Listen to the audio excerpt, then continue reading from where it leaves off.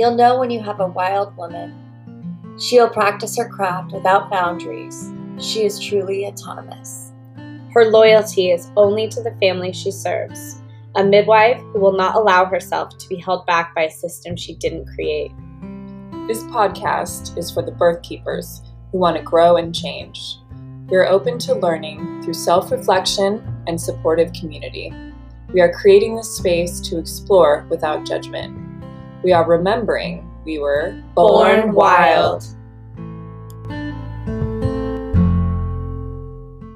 Hello, everyone. Welcome back to the Born Wild podcast. We are your hosts, Sophia, Clover, and Emma. And Leah and Nina are out today, but we have with us David. David, can you go ahead and introduce yourself? Today's topic is on PMAs, PHAs. I don't know however many acronyms are to describe it, but can you tell the listeners a little about yourself and then maybe just jump into briefly, what is a PMA? What is a PHA? Sure. My background is in law and started in law enforcement before I started studying law, but a little over 37 years ago. But and as a part of that education, I became friends with a man who was very influential, in my life. But he was a chief judge for the federal court system for the Southern District of Ohio, and a highly respected law school professor at one of the universities. And because we developed that personal relationship, but he kind of became a mentor of mine, and he started teaching me a lot of the things that they don't teach in law school and why they don't teach them. But and one of the big things was the distinction between the public domain and the private domain, and the ability to keep our business a private matter, but creating a private relationship within our associations, but and it actually creates a private contractual obligation between the association and the members. But we have the ability to keep our business a private matter and outside of the regulatory authority of the state and government entities. They'll always have the ability to regulate our activities or require licensing, but in the public domain, as long as we're doing business with the general public. But they lose the ability to do that when we make our relationships private. So in order to give you a little example of that, within the natural health care field, we've been taught for a long time that we have to kind of censor ourselves. There's certain terminology that we can't use related to natural health. We can't use the words cure or treat or diagnose. None of that applies within my association. One of my associations is the American Natural Health Association, and that was originally put together because I've been working with natural health care professionals for decades. But within that association, it's a private setting. It's the same as if I'm sitting around my supper table talking to family members or friends. Government doesn't have the ability to come in and monitor my private conversations and restrict me from using any terminology. That's the same relationship I have with every member of my association. It's private conversation. It's a private matter. You don't have the ability to come in and restrict my language or restrict my activities as long as I'm not causing serious harm or death to anybody else. The limits to those are what make up the limits to those protections, even in the private domain, and that goes back to wording from case law all the way back in 1919. The wording of the court says that clarifies it as a clear and present danger of a substantial evil. That's the threshold that you cannot cross. Now, thankfully, the state doesn't get to determine what they consider a substantial evil. There's a test that's been in place in the courts for over 150 years. But basically, if you want to put it into a more common understanding, that threshold of a clear and present danger of a substantial evil, in order to cross that, your association would have to be engaging in activity that is causing an immediate threat of serious harm or death to somebody else. So for a long time, I've routinely told people, don't create a private association and then start following the lead of Jim Jones and getting people to drink the great Kool-Aid and these suicide pacts, and you're fine. You stay outside of that threshold. But when we get into talking about the private associations, you have various types of entities. You have private membership associations and private education associations and private health associations, private drinking clubs, social clubs. But they're all versions of a PMA, because without the membership, you don't have an association anyway. But so you might have associations that are more focused on a specific effort, like the health associations or the education associations, but they're all versions of a PMA. Creating that PMA, but when your members join that PMA, they're voluntarily converting their capacity from a public person to a private member. Now, that's an important distinction, because if they're joining your association, you can't just add.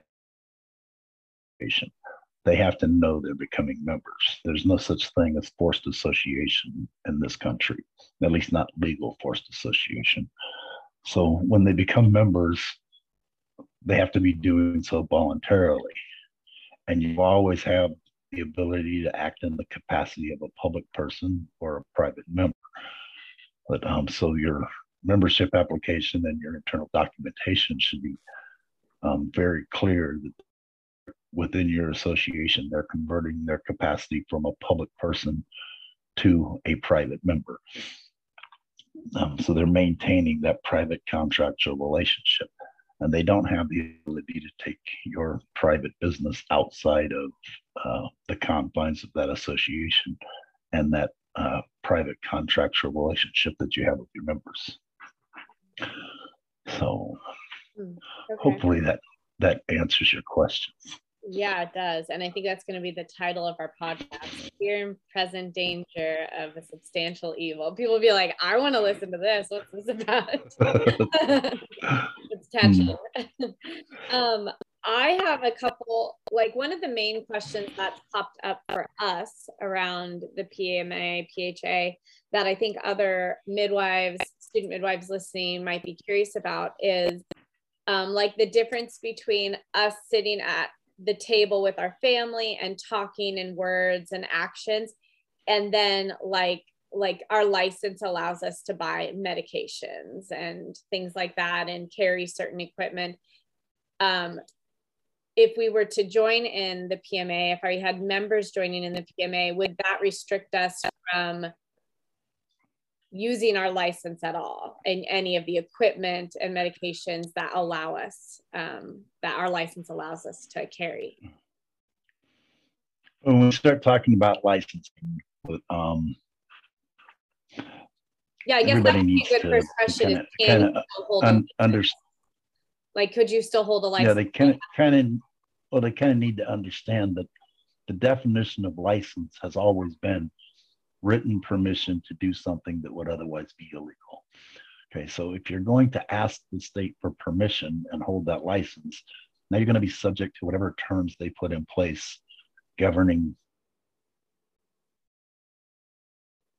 operating under a license. You're operating with their permission, but and they can regulate those activities. But everything under a license is done in the public domain. It's the same as transacting business with the public.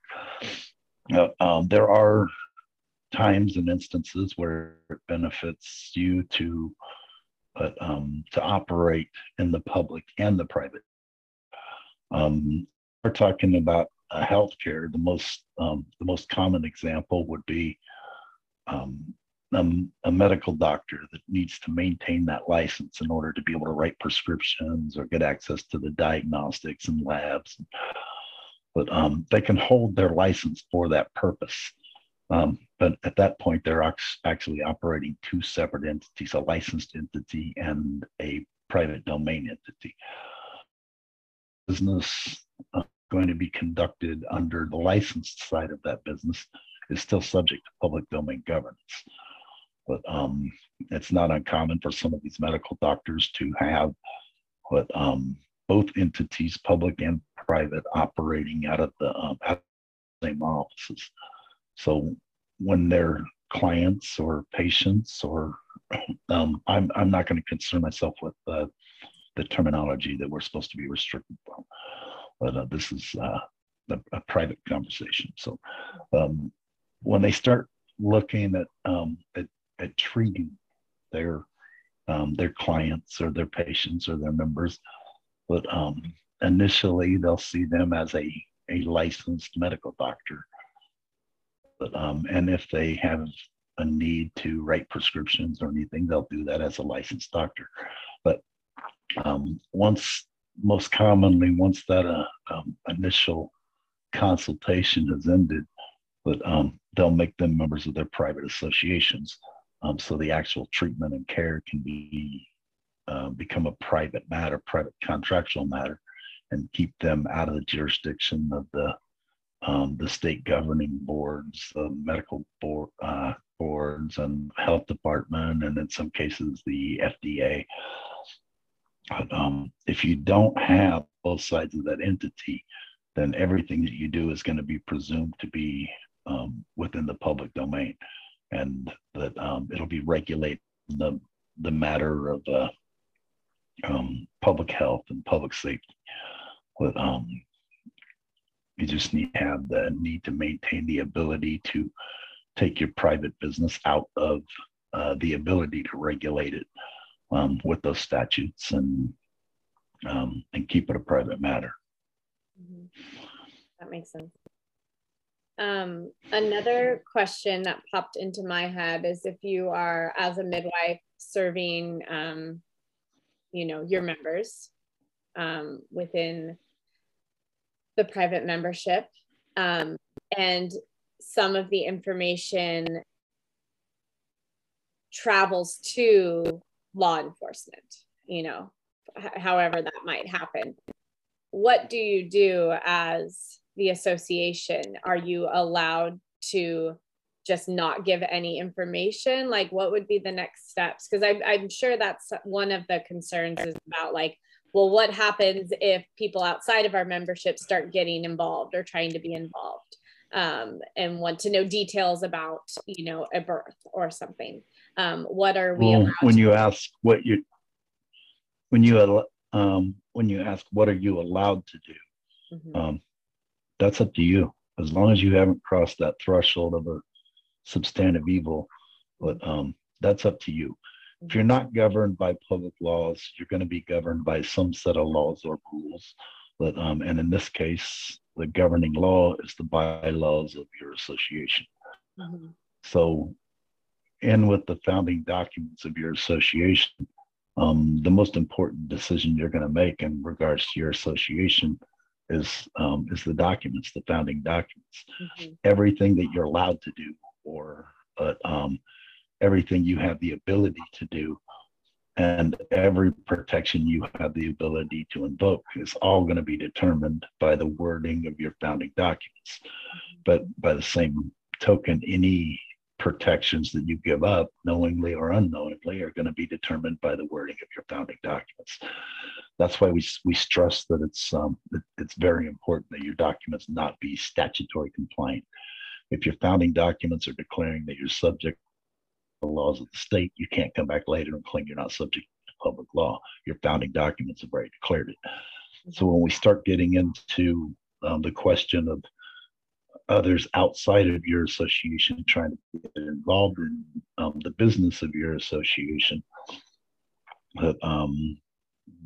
law enforcement. I spent 18 years as a cop, so I can see this from both sides. And law enforcement wants you to think that they have the ability to come in and get involved just because they're law enforcement. They can tell you they want to see your internal documents, they want to see membership, or they want to see internal business you have. And the way we're taught that most people will just provide that to them. But within the members of your within the private association, you don't have that requirement. It's not public business. But as I said before, the biggest need for these protections historically in this country have always been centered around natural health care and alternative health care. However, that's not where the limits have stayed or been defined. At one point, the private associations, private organizations became a huge part of the civil rights movement in this country. Because at one point, the state of Alabama tried to order the NAACP to turn over their membership rosters to the state. And the state Supreme Court said, if you're going to be doing business in Alabama, then you're going to have to comply with Alabama law. When it made its way to the U.S. Supreme Court, they didn't see it the same way. They told the state of Alabama, you guys need to take a step back and stay in your own lane. You're exceeding your jurisdiction. You do not have the authority to ask for or demand any of the records of the internal business of a private association. And we commonly get people asking for more current case information. But they want to see how the courts are interpreting things now. And one of the things that they don't realize is the longer case law stands, the more strength it has. But if you have a need to see something a little more current, and look at 2017, a group of Democrats got together in New York and tried to sue the DNC. They said that the DNC represented to Democrats across the country that they were going to endorse Bernie Sanders for president. And then against the wishes of most of the Democrats, they endorsed Hillary Clinton. But if you look at the transcripts of that court case, the court said it's not justiciable. But you're talking about the internal business of a private organization. It's not within the jurisdiction of the court to mandate or regulate the internal activities of a private organization. So it's not just all old irrelevant case law. Your privacy is protected. But one of my favorite court cases from U.S. law history is Hell versus Hinkle from 1906. Back then, the Supreme Court didn't guard their wording like they do now.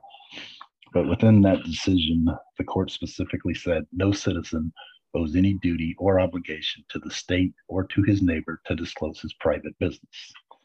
Now, the very next paragraph, they went into talking about corporations and why you can't keep government out of regulating a corporation.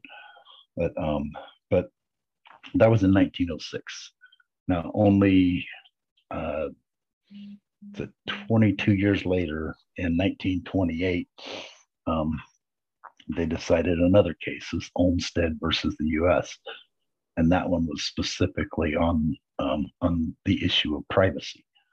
But and now that one I can't quote as clearly as I can the sections of Hell versus Hinkle, but summarizing it, that the Supreme Court clarified that the right to privacy that is one of the most influential rights that we have, but it's a basis for the freedoms within a free society, and any encroachment by government, but by any means, other than a court order, would be an infringement of your Fourth Amendment rights. But so the rights to privacy are not specifically identified within the Constitution or the state constitutions. But I've also taught the Constitution for over 26 years, and I'm a student of history, specifically around that time period of our founding fathers. And I can't tell you the number of hours I've spent focused solely upon learning the mindset of our founding fathers at the time, what their intentions were. And at the time, there was the thought that you might have to specifically identify your right to privacy was something it was beyond their thinking. It was just something that would have never been attacked. So we had to wait for the court's interpretation of those intentions to start getting anything in law that actually identified your right to privacy as a fundamental right. And there's a significant amount of case law going all the way back to the 1800s to protect that right to privacy. The thing is, if you go back to Hale versus Hinkle, it says you have a right to keep your business private, basically. But when they say no citizen owes any duty or obligation to the state or to his neighbor, it says you have no duty or obligation to disclose your private business. So you need to take the steps that to ensure that it remains private business, and not in the public domain. And I know that there's a piece where you can add in religious protections too, like faith-based organizations. Can you speak a little bit on like what extra that gives the PMA? Boy. Yeah. That's when we start talking about the faith-based protections, it usually creates a whole new concept of a conversation to get into. But so I want to keep it kind of general. Mm-hmm. But because we start getting into the specifics, we could talk about just the faith-based protections for hours. That's another. But so yeah, we can look at another podcast for that. Okay. But basically, with your faith-based protections, but you have within the First Amendment, you have a guarantee of the protections of your faith-based protections based upon your religious liberties and freedoms. Okay, the First Amendment that addresses some specific things: your freedom of speech, your freedom of press. But out of the 5 things identified, the protection of your religious liberties and freedoms are the very first thing identified within the First Amendment. That's why they're known as your first liberties. But so that should give you a pretty good idea of the founding fathers' intentions when they were establishing the Constitution and the amendments a couple years later. But everything was centered around the protection of your religious liberties and freedoms. That was the core of what was built. The Queen of England, even today, refers to the United States as the Great Experiment. And the reason for that is there was never, prior to this, there was never another country, and there still has never been another country since then, that was founded based upon Christianity and Christian principles. Now, our founding fathers that drafted all of the documentation to allow, in their words, that a tolerance for an acceptance of all other religions. But the country was founded based upon the Christian beliefs and the Christian morals. But so when we start talking about the protections of the faith-based entities, you've got to realize Scripture is a higher authority than the state. It always has been. But and as long as this country is operating under that original Constitution, it will always be that way. The states really don't like for you to know that. That's one of the big reasons our system of public education has changed so much over the decades. But Scripture is the highest authority you have the ability to invoke in this country. And when you start invoking the protection of your religious liberties and freedoms, you have a higher authority that you have the ability to invoke. and a higher level of protections. Not only do you have the ability to invoke the protections of your rights to privacy and your rights to private contract, now you also have the ability to invoke faith-based protections, but in which you're reliant upon your faith in nature and nature's God. Now that terminology is important, especially when it comes to your founding documents, because a reliance upon your faith in nature and nature's God is a direct quote from Thomas Jefferson. Judges don't like to argue law with Thomas Jefferson as a general rule, but it's also wording that comes from our Declaration of Independence. So not all private entities are capable of invoking those protections.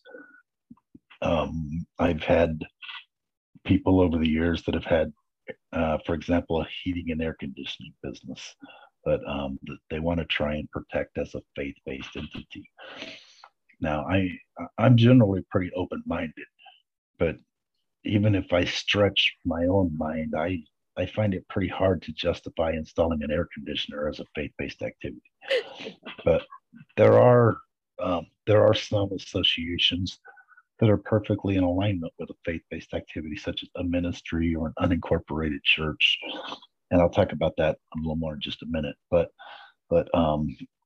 anything that's got to do with health or reliance on natural health, education, these are things that are perfectly in alignment with a ministry anyway. But so it's a lot easier to invoke those protections and stand upon your faith. But when you have something that aligns with Scripture and aligns with your ministries and your interpretation of ecclesiastical law, which is ecclesiastical law is just a synonym for scriptural law. But Scripture is the highest authority you have the ability to invoke in this country. Now, I mentioned the unincorporated churches, medical churches. But it's important that we make that distinction, because when you hear the term state church, they're talking about an incorporated church, which unfortunately most churches across the country are nowadays. A free church refers to an unincorporated church. And if you want to have a little more clear understanding of that, you can go back again to Hale versus Hinkle, where they start talking about the corporations. A corporation is a creature of the state, and it's presumed to be created for the benefit of the public. You cannot create a corporation based upon your own authority. You have to petition the Secretary of State to do that on your behalf. That makes the state the creator. They turn control of that corporation over to whoever's founding it. Now, there's a maxim of law that says the creator will always have the ability to govern the created, and the created can never be superior to the creator. So as long as your churches are operating as incorporated entities, they are creatures of the state, but and they're subject to whatever regulation comes along with being a creature of the state. For decades, it's been frustrating to talk to church leaders that have been through this system of indoctrination. But and it was pretty common to have church leaders make comments like, "We can live with a certain amount of regulation. It's better just to not make waves and not rock the boat." Well, but in my mind, that's not an acceptable answer. There was never a time in Scripture where it even indicated that Jesus might be okay with regulation. You should just not rock the boat. That's not what Scripture tells us. But I don't want to get too deep into a scriptural discussion here. But that point needs to be made when we're talking about the protections of an incorporated church versus an unincorporated church. In 2020, we saw things starting to happen in this country that I didn't think I would ever see. But the state started overreaching, but and a lot of their mandates and executive orders, and a lot of people are just tolerant and accepting of that. But one of the things that started happening is the state started telling the churches that they have to close down, or they have to put social distancing requirements in place and limit services to 10 people or 50 people, depending on which state they were in. So the people started coming back and saying, wait a minute, what about the separation of church and state? And so many of the church leaders had to start going back to their own congregations and telling them we voluntarily gave that up when we became an incorporated entity. So that's just one of the ways that the churches become regulated, but as an incorporated church. They become regulated at the state level. Now, the federal government gets involved when they become 501c3 entities, because a 501c3 is a charity. Now, you can call it a church or call it whatever you want. That doesn't change the fact that 501c3 is a charity. Charities are regulated by the Johnson Amendment that went into effect in 1954.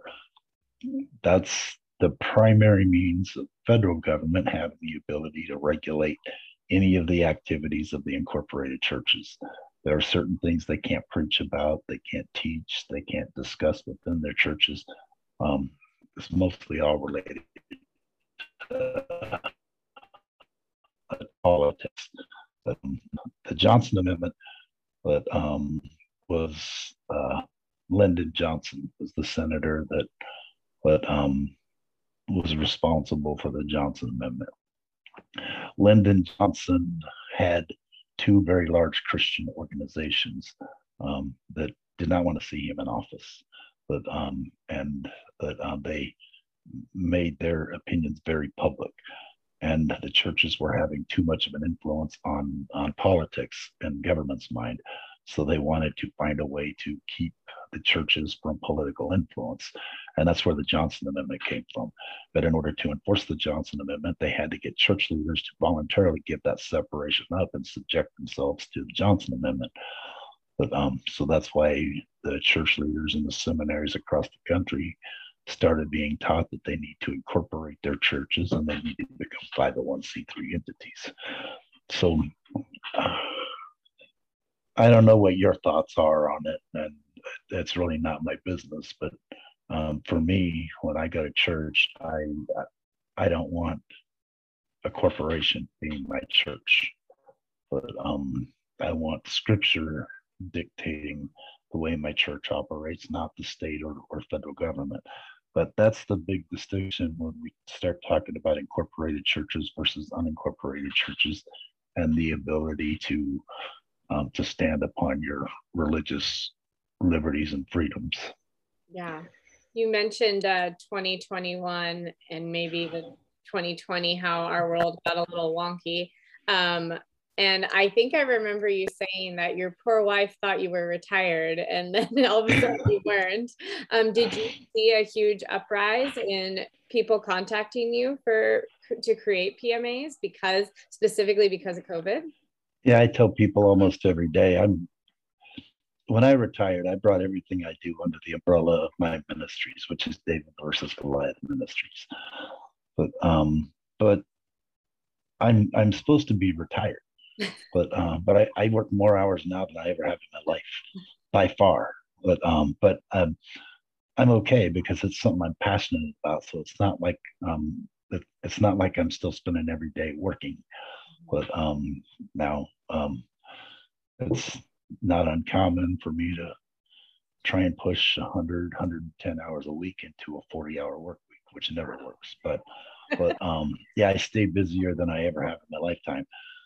But I'm okay with that because in my mind, it's a passion and it's what I'm called to do. I've tried to go without talking about PMAs or without talking about faith-based organizations, and so far I've never been able to accomplish that for more than a day or two. But so I would like to get to the point where maybe I could go spend a day on the golf course once a week or once every couple of weeks, but I'm not sure it'll ever get back to that.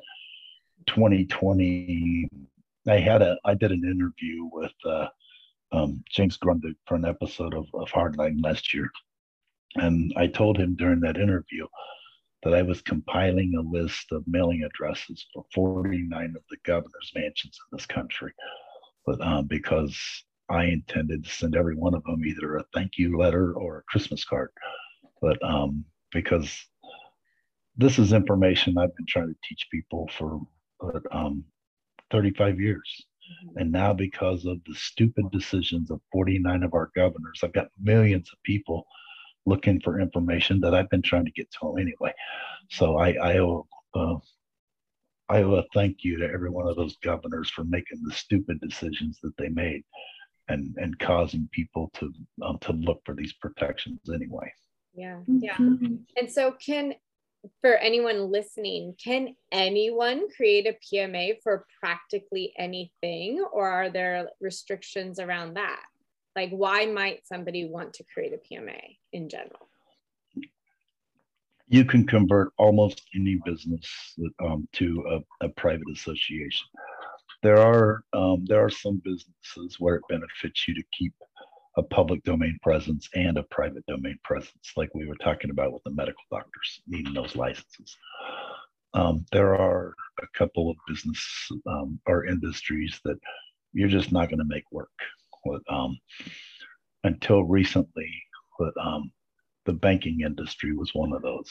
Now we have options for private banking with currency that's actually backed by silver instead of being backed just by a promise of government to repay it.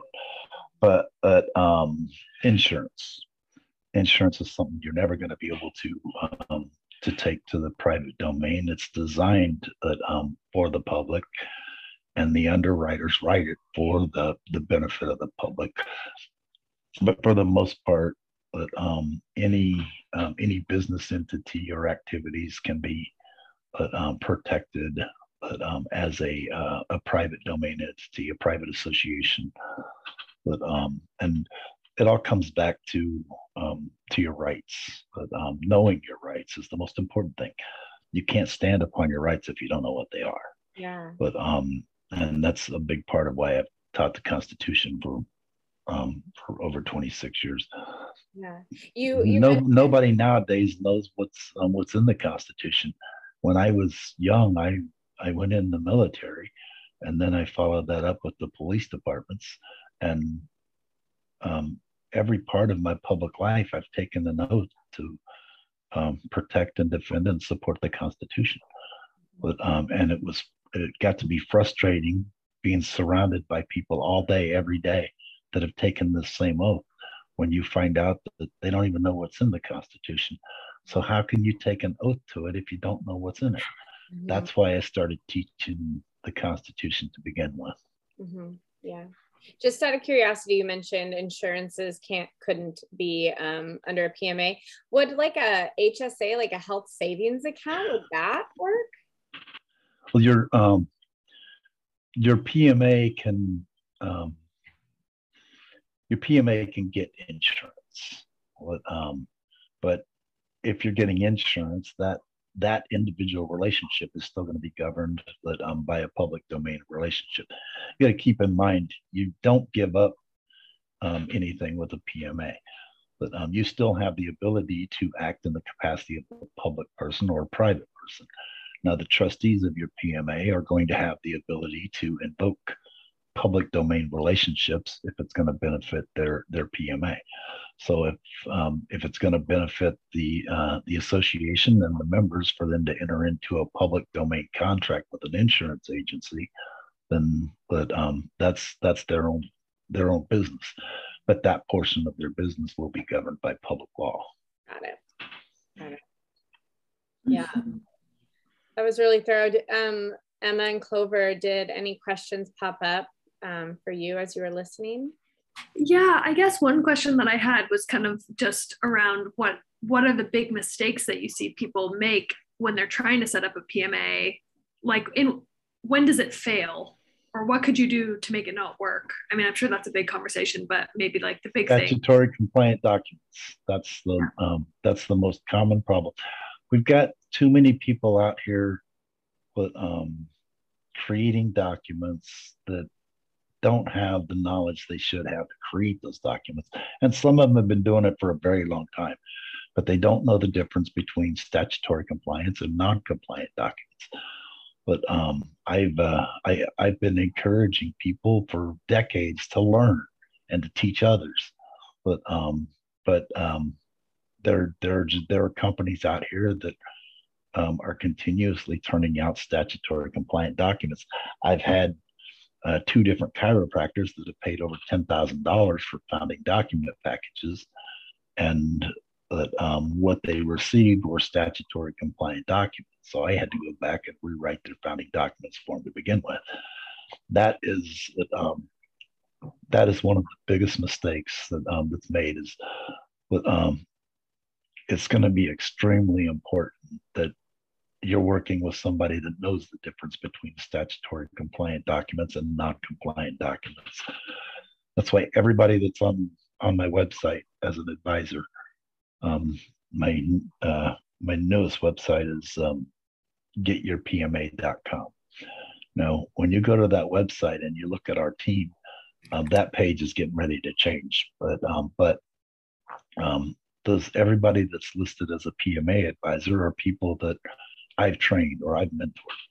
But everybody within that organization that knows the difference between statutory compliant documents and non-compliant documents, and has the ability to draft those non-compliant documents. We have too many associations across the country that think they have protections that they don't have because of their founding documents, and hopefully they can all stay under the radar and never become challenged. Mm-hmm. But unfortunately, if they ever do become challenged, they're going to find out they don't have those protections that they thought they had.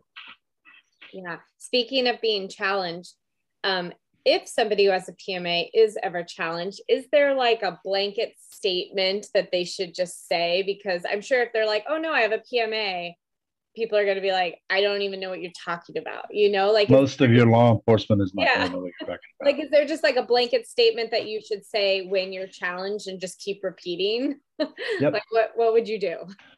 Yep, just tell them we're conducting private business, but you are not a member of this association, so go away. Don't come back unless you have a warrant. Now, if you'd like to become a member, then you're welcome to join the association.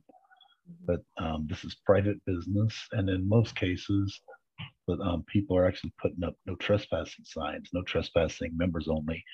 But if somebody from a regulatory agency comes in there, but I used to have a notice of trespass that I circulated, but I've replaced that with one that was created by KrisAnne Hall. Now, I don't know if you guys know or are familiar with KrisAnne Hall, but KrisAnne Hall was an attorney in Florida after she got out of the Army. Actually, she was a prosecutor for the state of Florida, but her boss told her she had to stop teaching the Constitution on the side because she was teaching people where their limits are. And when she refused to stop teaching the Constitution, the state fired her. But the notice of trespass that I circulate now is one that was drafted by her because I like her wording better than the wording I used previously. So if somebody comes up and tries to trespass on my ministry, then I'm simply going to tell them this is private property. If you don't have a warrant, you have no business here. Here's a notice of trespass. Now you have written notice. So if you come back on my property without a warrant, I'm going to press charges for criminal trespassing. And that you can serve them with with a cease and desist. But that's the same thing the state's going to do to most of the people that get challenged until they find out they don't have the ability to enforce public regulations. They're going to start with sending you usually a warning and then a cease and desist letter telling you to stop whatever activity you're engaging in. But that's the most common means when associations, when they do try to trespass against associations. So you head that off in the beginning by giving whoever comes to your door a trespass notice and tell them it's private business. But if they continue to try and pursue it, then you just send them the same type of cease and desist notice the state would send to you. It doesn't usually go that far. But the people that are out there knocking on your door may not know anything about the private domain or private relationships. But their supervisors do. The administration in those agencies do. The courts know. But usually, if you take that approach, you may have somebody that wants to be a rebel and try and push their agenda and enforce things that aren't enforceable on you anyway. But it's a lot more common for everything just to stop once it gets back to a supervisor or administrator that knows that there's a difference between public business and private business. Mm-hmm. Wonderful. Well, I'm seeing PMAs pop up here and there just in our little town. There's a coffee shop nearby that says members only. It's like $1 lifetime membership or something like that. And then where my kids go to martial arts, they have a PMA too, and they have a sign on the door. It says private members only. Yeah. So I'm seeing them more and more pop up. It's really reassuring. Yeah. Good. Yeah, well, thank you so much. If anybody wants to reach out to you, connect with you, can you just tell the listeners what your contact info is, and we'll make sure to include it in the show notes? Sure. I have, let me put something in chat here. That may help. Mm-hmm. Okay. I've still got the old website at pmapower.org, but our newest and by far most active website is getyourpma.com. Great. There's a lot of information on the websites, a lot of the documentation, a lot of the case law we've been talking about, and more. But the getyourpma.com is the only one of the websites that has contact information for certified, trained PMA advisors. If you're looking to get a hold of me individually, I have my cell phone number is on that website. In fact, let me put it in here for. But don't call him because he's retired. No. The number that I just put in chat is a cell phone number. Great. Now, when you go to one of the two websites, either pmapower.org or getyourpma.com, you can contact me through the website. There's an email address at info@getyourpma.com, or you can send a message. It's going to be a lot more productive if you send me a text or something. But it's pretty hard most times to get me on the phone. But if we don't have a time scheduled to talk, because I spend so many hours on the phone now, but I usually miss at least 10 or 12 calls every time I'm on the phone with someone else. But a text is going to come straight to my phone. I have a Gmail address that comes straight to my phone. I love having the addresses at the domain names, but the problem is that there's too many people that are wanting information. Mm-hmm. So right now, I've got one of the domain names. I've got over 1,800 emails that haven't even been opened yet. I haven't even had time to open them. But it's going to take a while to get through those. I've got one of the other email addresses. It's got, as of yesterday, it was 796 emails that are still unopened. But if you want to reach out to me individually, then I'll end up giving you my Gmail address, because that's the one that comes straight to my phone. So, but it's it's a lot faster than waiting for me to wade through another 2,000 emails somewhere else to get your contact information. I try and keep on top of that, but unfortunately, there's only so many hours in the day. And if I get through 30 or 40 emails today, but and then overnight I get another 60 or 70 that need to be responded to, I keep getting further and further behind every day. And that's why the PMA advisors are getting to be a lot more active, but in helping people.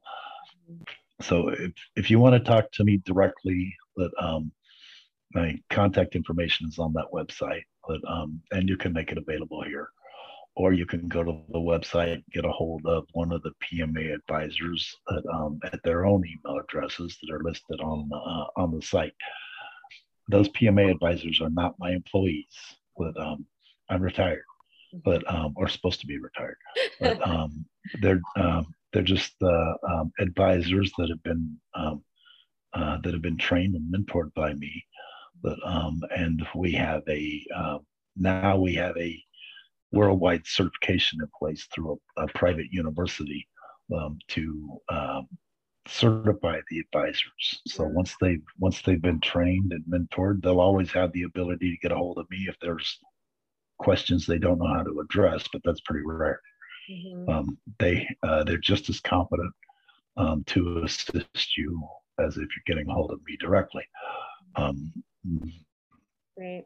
A lot of people want to come straight to me because I'm the one that taught those advisors in the first place, and I'm fine with that. I'll be doing this until the day I die. I know that, and I'm okay with that. So if you want to reach out to me, get a hold of me, whether it's a PMA or a faith-based entity, and we can address any other questions or concerns that you have. I can provide you with additional, more detailed information on the different structures, but I'm very happy to do that. This is what I do. That's what I've done for almost 4 decades. So that's what I'm here for. Yeah, well, we feel really lucky that we got to rope you in for an hour of your time. Sorry, you have 500 more emails to respond to now. That's okay. That's 500 more people that need help, and we can get them addressed. But I do want to mention it's probably a little off topic, but there's another private association. So many of the private associations have been trying to figure out how to conduct banking and keep themselves out of public relation from the banking perspective. But and several of the private associations have been trying to structure themselves so that they have the ability to do that. The problem is when you're trading in Federal Reserve notes, they're public currency. So you have severe limitations on being able to take that out of the governance of public entities. There's one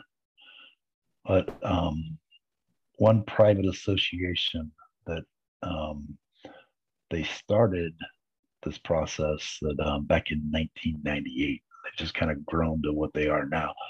But they're offering the ability to trade in a private currency that's actually backed by silver, because our U.S. dollar isn't backed by gold or silver anymore. It's just based on the government's promise to repay. But we're seeing a lot of local merchants and local business owners that are actually getting excited about accepting a private currency that's backed by silver, so it's not going to lose its value. But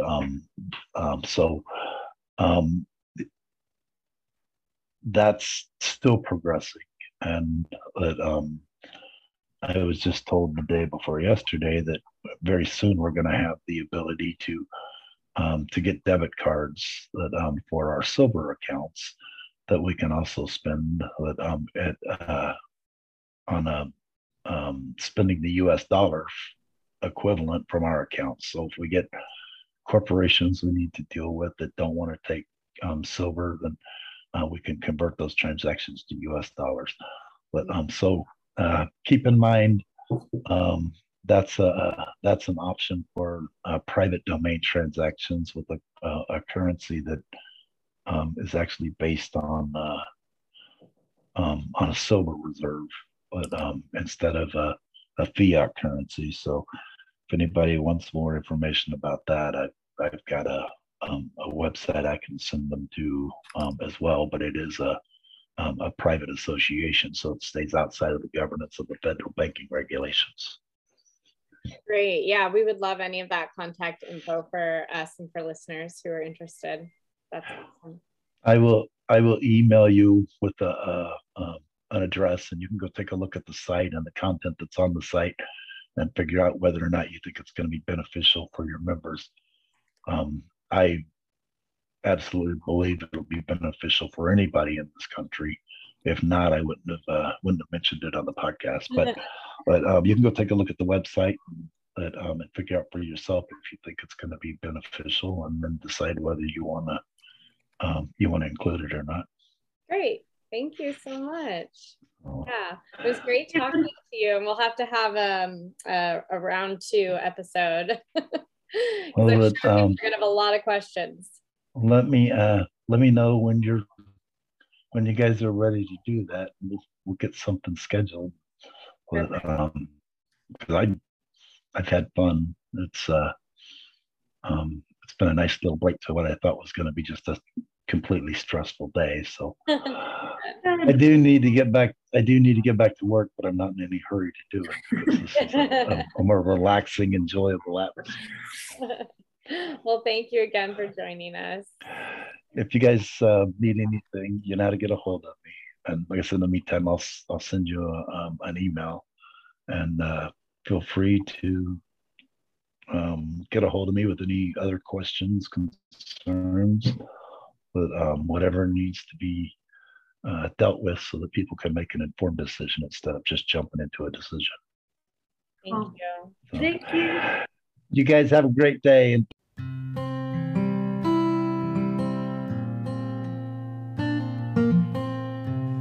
Thanks everybody for listening. You can find us at Born Wild Podcast on Instagram.